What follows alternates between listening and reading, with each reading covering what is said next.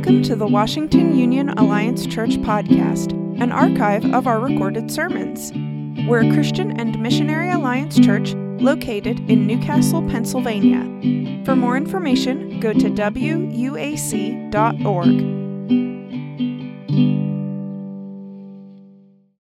What do we do when we're faced with a situation or circumstance that we have no control over? What do we do?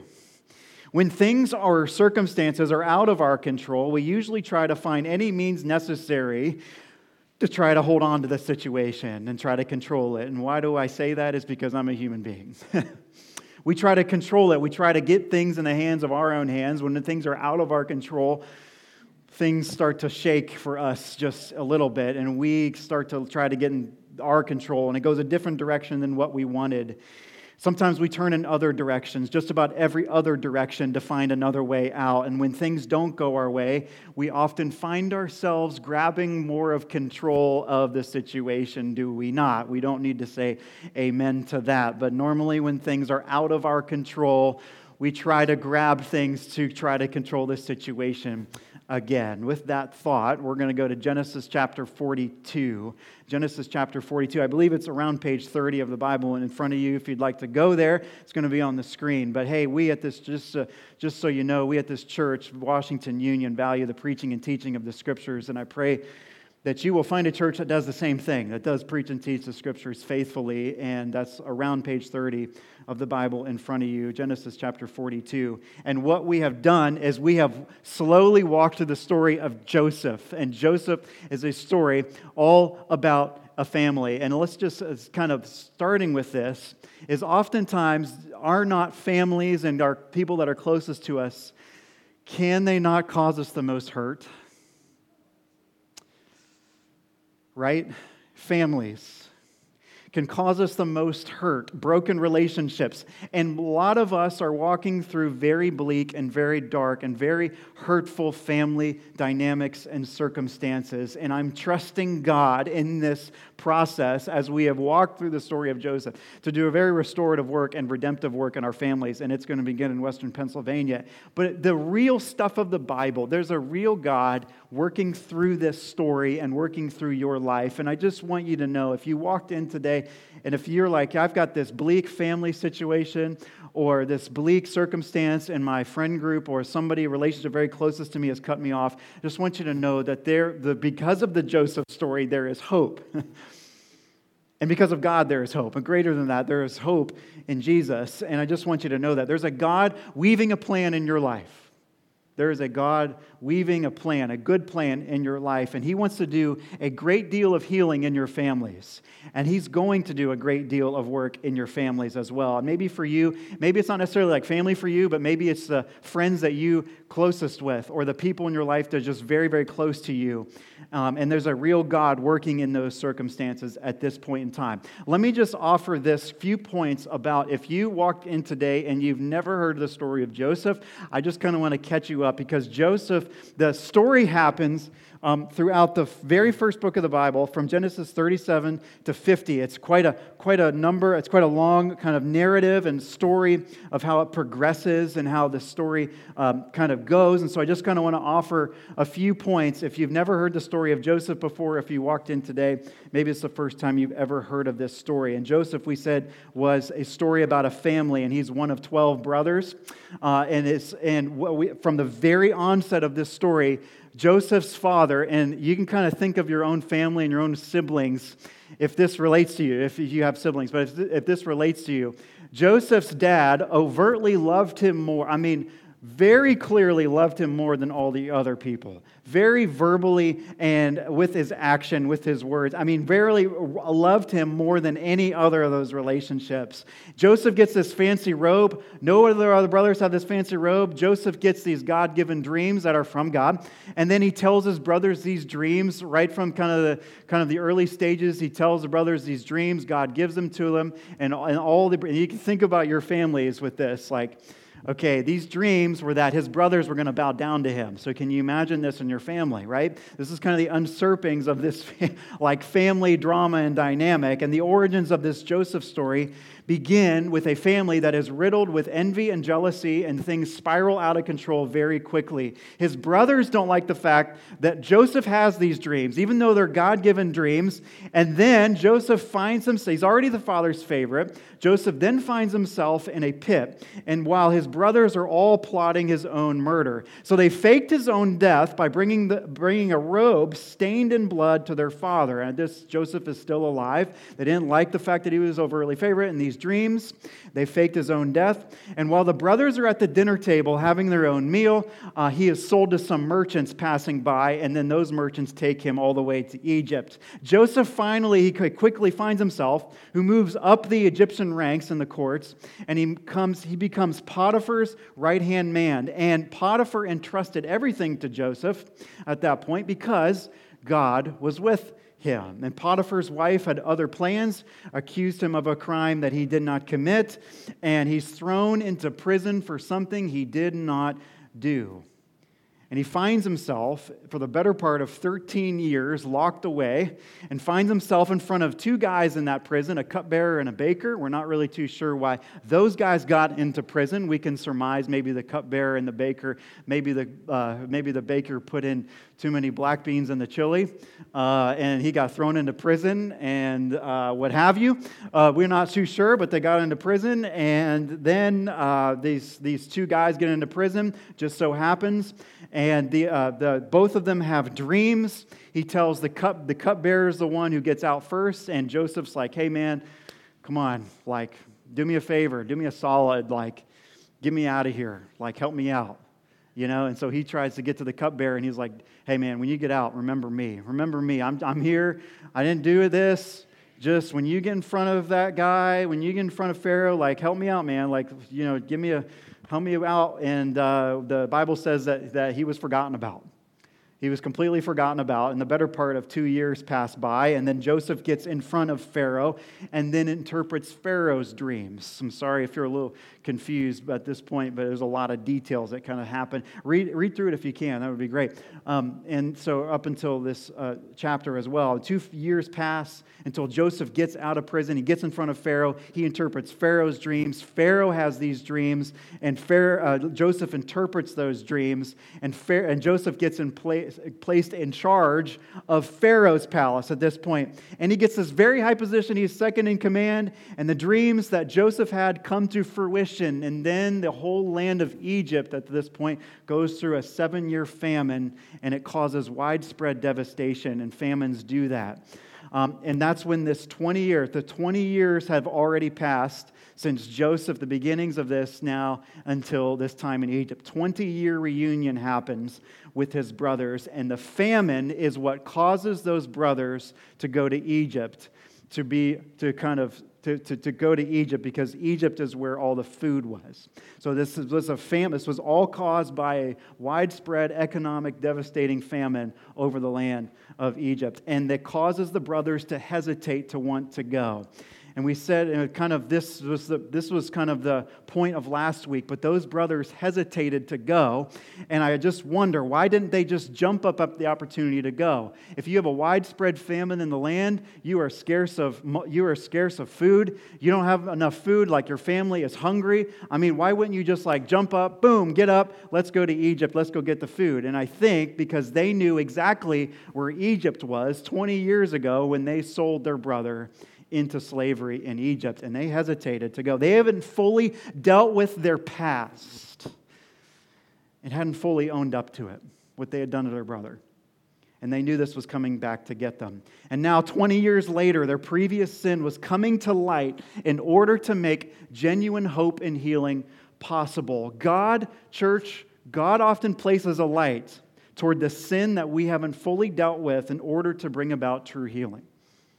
He often places a light on that. Just because the sin and the offense that you and I maybe have committed 20 years ago does not mean the distress is forgotten about by time. It lingers, and if it's not dealt with, it will linger. And this isn't karma, but this is sin. This is separation, as the Bible calls it, separation from God. And it's God's way of exposing the darkness in us, like shining a light on this to bring about, not to guilt but to bring us into a new day of freedom if it has not been fully repented of and dealt with yet. There's a guy in the Old Testament, his name's David. David was a guy after God's own heart, and yet David made mistakes, and David gives me hope. David made mistakes, man after God's own heart. He committed adultery and then plotted to kill that person's husband, Uriah. And he writes about how that sin began to fester in his heart in Psalm 32. When I kept silent about my sin, my body wasted away through my groaning all day long. For day and night thy hand was heavy upon me. My vitality was drained away as with a fever heat of summer. And this is the effects of sin if it's not fully dealt with. And it's what happens when sin begins to linger, is literally David saying my body is wasting away because sin is lingering within me. So amidst a widespread famine, this is the backdrop, which would have caused devastation economically, socially, at every point, at every part of society, they're clouded with judgment based on what they did 20 years prior. You see, no matter how much we try to claw or drown out that thing or circumstance of our past, it never seems to fully go away. And if you recall, they sell him to these merchants that were passing by. I'd argue that according to that exchange, way back in Genesis chapter 37, they knew where he was going. And here it is again in Egypt. They knew this is kind of like, we've got to go back to Egypt to find food. We did this to our brother back into Egypt, and now they're kind of trying to reconcile this together. And for those brothers, it's a big gulp and a guilty conscience.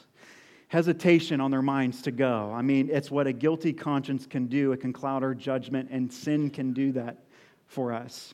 I mean, you're in a famine with no food, and you mean to tell me that you're hesitating to go. Starving families, and they're crippled by their guilt. They cannot look God in the face. Those brothers hesitated due to the fact that even though they were middle-aged men with families and the like, trying to feed their families, what had happened 20 years before was now catching up to them. They hadn't fully dealt with it. But at every turn in the Joseph story, could it be, church, that God causes famines to expose us to a past that we thought we could forget? Could it be? Famines, places and seasons, maybe in your life, maybe it's currently. Places of utter dryness and devastation, of hunger and thirst in your life God can bring about true hope and healing that cannot be experienced otherwise if it weren't a famine happening in your life. I mean, think of Joseph. Joseph could have inflicted a lot of pain. Being so high up in the Egyptian courts, he could have inflicted a lot of pain. Could have inflicted a lot of hurt upon his brothers. He had a lot of power in those days. Could have inflicted so much punishment of what he did. And he could have had the cupbearer killed, that guy who put him through those couple years of more prison time that he didn't deserve as well. And yet, we find Joseph, God weaving his character and his story at every turn. So, Genesis 42, we find the brothers coming to Egypt. They need food because there's this famine. And they collectively begin to own the sin of their brother. They start to sort of see this in those few verses in chapter 42. They start to kind of collectively own this. And they meet Joseph, the first part of this, they meet Joseph. They can't recognize who he is at the time because he's changed his language. His language has changed from the Egyptian to the Egyptian language, and they find silver in their sacks on their way home. So those brothers who had unjustly and then very cruelly put Joseph in the pit, sold him into slavery, had placed a ton of grief and weight on Joseph's life, are given silver on their way back home. 20 years of prison time in a land, in a new language, and he had all the memories of a place, of a life that he did not expect or anticipate. Yet as the story goes, Joseph puts silver in their sacks on the way home. And what happens when they come home is quite interesting and telling, and for the brothers and for their father Jacob. So verse 29 of chapter 42, 29 goes like this. When they came to their father who? Jacob in the land of Canaan, they told him all that had happened to them. They said, the man who is Lord over the land spoke harshly to us and treated us as though we were spying on the land.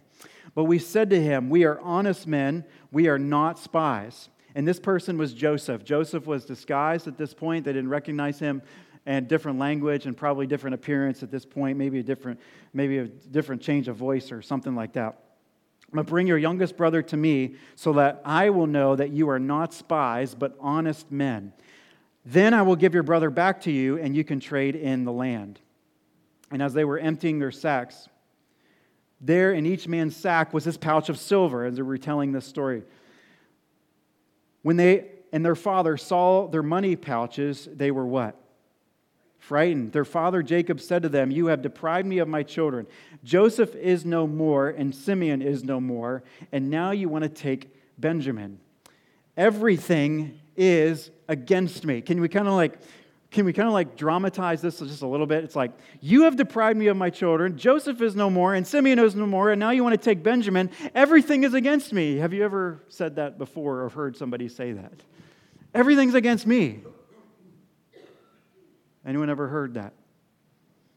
We won't name, but we've said that before. Let's be real, right? Sort of a negative thing. Everything is against me. You deprive me of my children. Joseph is no more, and Simeon is no more, and now you want to take Benjamin. And Simeon, actually, what they had said, Simeon was alive. And at this point, I would imagine that Jacob's kind of assuming the worst, and he's saying, no, Simeon is no more, he's dead. But if you listen or read the story, Simeon was actually alive. Everything is against me. So you can kind of hear Jacob's voice in this, okay, kind of going to negative circumstances, right? Then Reuben said to his father, "You may put both of my sons to death if I don't bring him back to you." Okay, so now they're going to go get Simeon. And Reuben kind of speaks up and says, like something incredulous, like, "You can put both of my sons to death if we don't bring them back."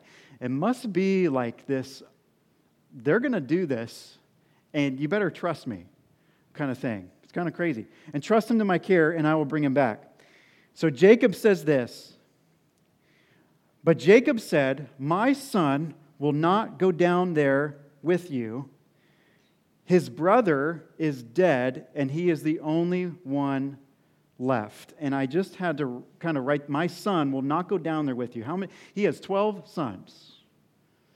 He says, "My son will not go down there with you. His brother is dead, and he is the only one left." And at this point, I just have to say, Jacob, you've got 12 sons. Why are you referring to him as his brother? Why wouldn't you say, "My son"? My son is dead, and he is the only one left. And if we know anything about the Jacob story, is that Jacob literally in the Bible means deceiver. And he also, this story with Jacob, he's got a lot of favorites.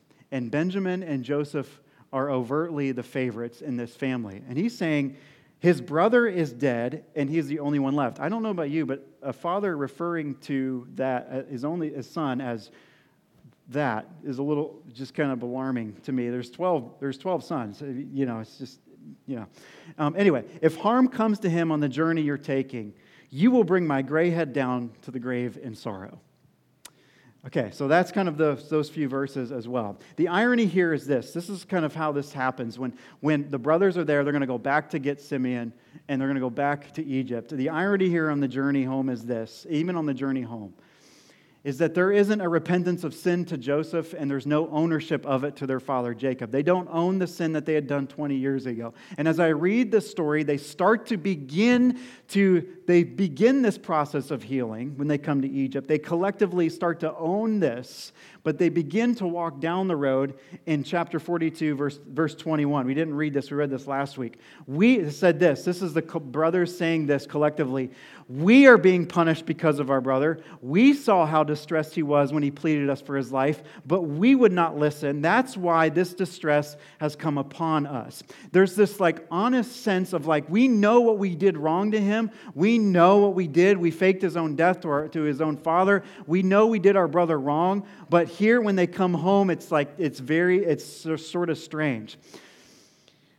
But if we think about this for a second, we know this. We know that due to the famine, Joseph's brothers are forced to find food. Egypt's the place to find food. They come to Egypt and they get their food. They get their food. They get filled up. They get silver. They get God, all that God has provided them for. And it's so great. On top of that, they get those silver in their sacks. Like they did not deserve that on their journey home.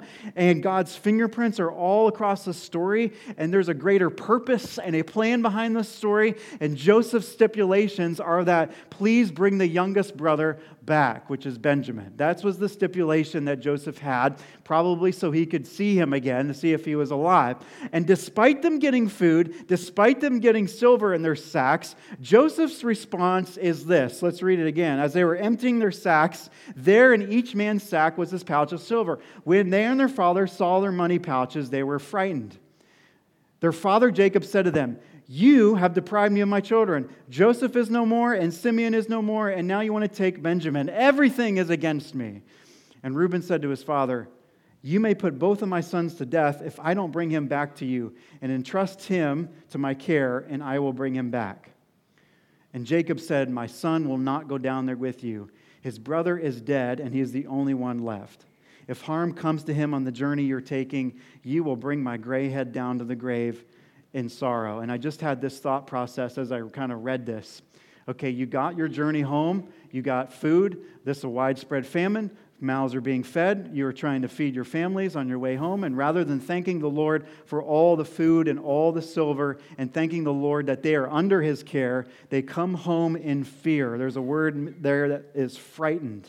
In order to bring about complete repentance of a history that they thought that they could forget, God was starting to kind of shine a light on this and start to illuminate their past. And I wonder if God often does the same way in our lives. Does He deal with that in the same way? A process of that was a real wrong that they did to their brother, and God often shines a light on our past in order to bring about redemption, in order to bring about His purposes. We learn from the Joseph story, it is not a way for God to overtly kind of throw the hammer down on this, but it is sin. That is sin and it needs to be dealt with in order to have God's light shine on that, in order to bring us into the life that God intends for us to live with Him. This story tells us a lot about Joseph, but we learn a lot about this story from Jacob, and it's Jacob, not just a lesson for Joseph's brothers in general, but it's also for Jacob. And here we see the person of Jacob coming forward. And notice that his response is hesitant. It's this: "You have deprived me of my children. Joseph is no more, and Simeon is no more, and now you want to take Benjamin. Everything is against me." And if you read that, you can honestly say, because he believes that Joseph is dead, but what we know is that Joseph is alive. And when there's a part of me when I read that, I can say, I can't blame the guy. Joseph isn't aware that Jacob isn't aware that Joseph is alive. But as the account goes, Jacob, in his past, Jacob had his favorite wife, Rachel, and the Bible clearly says this, his favoritism kind of all across this account. He had a favorite wife named Rachel. And he had Joseph and Benjamin from his favorite wife, Rachel. The Bible does not endorse polygamy, by the way. But Joseph and Benjamin come from Rachel. And as the Genesis account tells us, Rachel dies in childbirth while giving birth to Benjamin. I can understand this hesitation from this. And it begs the question, and I can empathize with him not wanting to lose any kids, not wanting to lose any children, the last child of Rachel. But he sort of turns this on himself. And not to the other brothers. He had also other brothers there too, and as the patriarch of the family. What about the other brothers and their safety too? I mean, this is a question I had for him. Like, what about all the other brothers that you have? What about their safety going back? I mean, and here's Jacob, in the Bible times, he's called the patriarch of the family, meaning that he is sort of the head of the household, kind of the spiritual leader of the family, and a little short-sighted in his thinking, a little negative in his thinking. Can we not go that way too? A little negative in his thinking. And the brothers have told him already that all they want in Egypt is the youngest to come, and Jacob automatically assumes the worst is going to happen without truly listening. You see, trials in life can frequently be seen as God trying to harm us.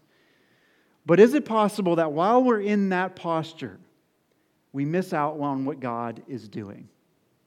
Maybe we sometimes miss out, and it's not to diminish the pain that we are in, not to diminish the hurt, not to diminish the sorrow, the pain, the struggle that we are in, but maybe if we're in that posture, we miss the bigger picture of what God is trying to do and what God is doing in our life. A lot of fear underpinning this account. God was working in this account. And what we fail to see is oftentimes God's purposes around all of it and His gifts around all of it. I know that I'm a human being, and humans, we relegate to negative thinking, self-pity, and fear. This, though, was God in complete control over this account. Jacob was trying to put himself in the driver's seat when simply the request was to bring Benjamin to Egypt. And he's also unable to listen to his son. I think we also maybe learn a lesson here. He's unable to listen to his oldest son, Reuben. And he makes this incredulous offer to have 2 of his sons killed. I promise, I'm going to do it. I'll have 2 of my sons killed. He's so sure about that, and Jacob totally dismisses that and turns it inward. Just totally dismisses that. Maybe there's a lesson there to be learned, maybe with our own kids or listening to them too. I'm just a thought for that. Verse 1 of chapter 43 says, "Now the famine was still severe in the land. So when they had eaten all the grain that they had brought from Egypt, their father said to them," what? "Go back and buy us a little bit more food." But Judah said to him, "The man warned us solemnly, 'You will not see my face again unless your brother is with you. If you send our brother along with us, we will go down and buy food for you. But if you will not send him, we will not go down, because the man said to us, 'You will not see my face again unless your brother is with you.'" And so sometimes, and honestly, the Bible is a little confusing with some of these names, because specifically the name of Israel, because Jacob's name changes to Israel, and Israel is the people of God, and it's also a person who has changed his name, Jacob, to Israel. So this is Jacob, changed his name to Israel, and it also describes a group of people called the Israelites. "Why did you bring this trouble on me by telling the man you had an older brother?" They replied, "The man questioned us closely about ourselves and our family. 'Is your father still living?' he asked us. 'Do you have another brother?' We simply answered his questions. How are we to know he would say, 'Bring your brother down here'?" Then Judah speaks up and he says to Israel, Jacob, his father, "Send the boy along with me, and we will go at once, so that we and you and our children may live and not die. I myself will guarantee his safety. You can hold me personally responsible for him. And if I don't bring him back to you and set him there before you, I will bear the blame before you all my life. And as it is, as if we had not delayed, we could have gone and returned twice." Then their father Jacob said to them, "If it must be, then do this. Put some of the best products of the land in your bags. Take them down to the man as a gift, a little balm and a little honey and some spices and myrrh, some pistachio nuts and almonds. And take double the amount of silver with you, for you must return the silver that was put back in the mouths of your sacks. Perhaps it was a mistake. Take your brother also and go back to the man at once. And may God Almighty," the first time that word shows up in that account, that he refers to God Almighty specifically, "grant you mercy before the man, so that he will let your other brother, and Benjamin come back with you." And in the last verse, he says, "As for me, I am bereaved. So the men took the gifts and double the amount of silver, and Benjamin also. And they hurried down to Egypt and presented themselves to Joseph." So when life is unfair, when we feel like circumstances and life is very unfair, how can we live into a deeper awareness of God at work in our life? That's the question. Could it be that when we focus only on ourselves and then lack faith in God, we lose sight of God's goodness all around us? Then they got the food. They've gotten the food they needed. They got the silver in their sacks. They were told what would happen to Joseph's brother. And yet, in this account, we find Jacob concerned with favoritism. All the brothers have a risk of going back. And I would imagine as Jacob, as a spiritual leader, he had been held the promises of God. God had told him that he would be a great name. He told him this. He was promised that his name would be revered. And as a patriarch, he'd be the spiritual leader of the household. And I mean, can you imagine your own father saying this to you collectively? I only have one son left. And there's many sons still left. I've only got one son left. And the other brothers are looking at each other like, are you serious? Like, you got to be kidding me right now. So I just want to suggest this. This is there's a lot of Bible scholars way smarter than me on several accounts believe that this story and this account in Jacob's life, in this story, that he was going to get very alone with God. And on several occasions in Jacob's life, God and Jacob were alone. This is sort of this account, that very personal with God. God got very personal with Jacob and on very, very personal with God. And the name Israel actually means, when God changed his name to Israel, means wrestled with God. There's a part of this Jacob story when he and God get in a wrestling match. It's Genesis 32. And this is wrestling match with God, and his hip is injured, and he's limping, and limping around for the rest. Imagine him limping around for the rest of his life because of this wrestling match he gets with God. And I look back on Jacob's life, and I just wonder, like, why was he still the way that he was after all of those years, after all that God was trying to do to get his attention, after all the things that God and him had been through? Why was Jacob the way that he was? And I often wonder, like, isn't that true for me too? Like, after all these years, isn't God still trying to get all of our attention? After all of these years, after even Jacob's story, I find myself a lot like Jacob a lot of the time. I mean, why? I looked at this and I was like, why is Jacob still making mistakes? And I think God was trying to get Jacob alone again. There's something very alone that only God can do and accomplish when we are truly alone with God. It's just you and me and God. Something very alone that only God can do when we're alone together. And truly wrestling with God. To be alone with God means through wrestling through the things that we don't want to wrestle with. And for Jacob, it meant letting go and allowing God to be the sole controller of his life, including letting go of Benjamin. Steve Elliott is an author. He says it like this: for us, that means surrendering all the areas of life we don't want to what?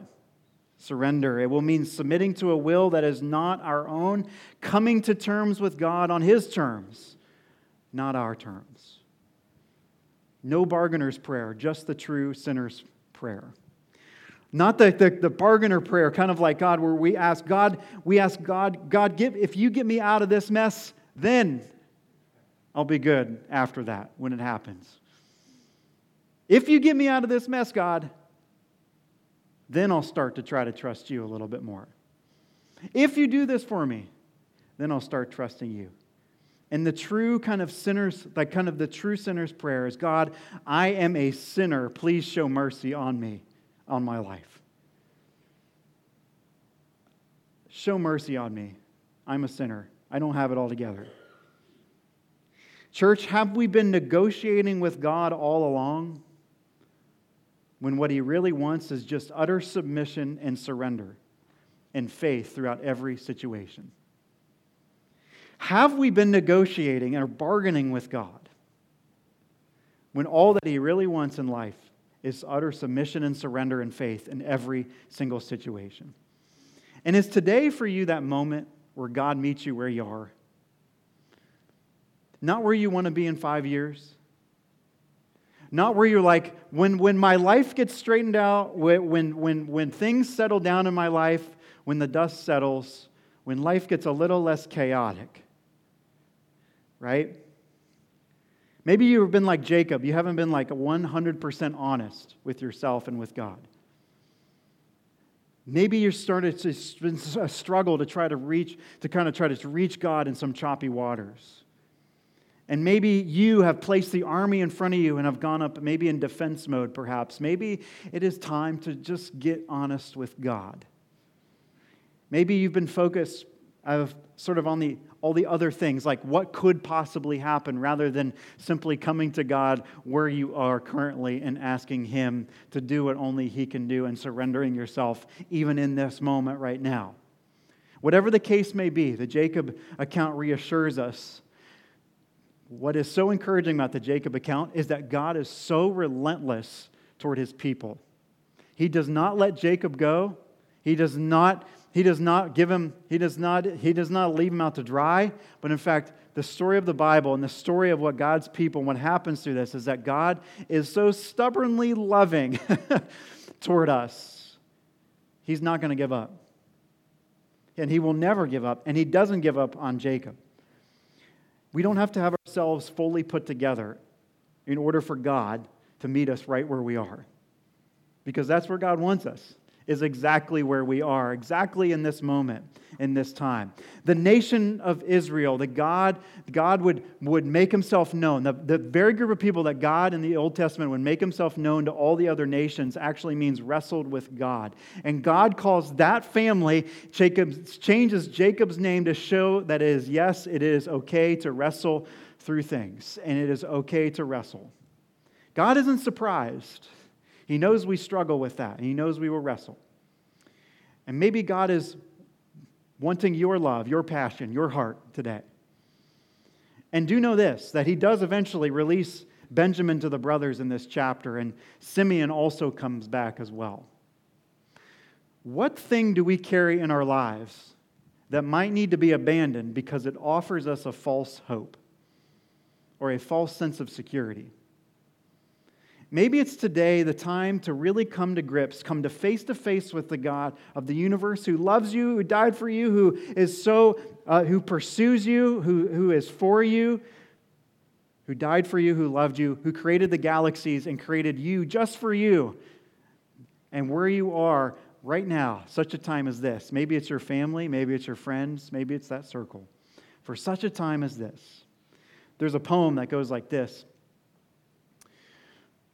It's anonymous. It says, when God wants to drill a man or a woman and thrill a man and skill a man, when God wants to mold a man to play the noblest part, when He yearns with all His heart to create so great and bold a man that all the world shall be amazed, watch His methods and watch His ways. Into trial shapes of clay which only God understands, while His tortured heart is crying and He lifts beseeching hands. You see, all of us are becoming jars of clay. Into trialed shapes, jars of clay in which only God understands. Know this, that we are more than conquerors. As Romans says, we are more than conquerors. We are all being molded into jars of clay. We are all works in progress in this story, in this family. You know that God so relentlessly loved Jacob, and He will not let you go in this struggle as well.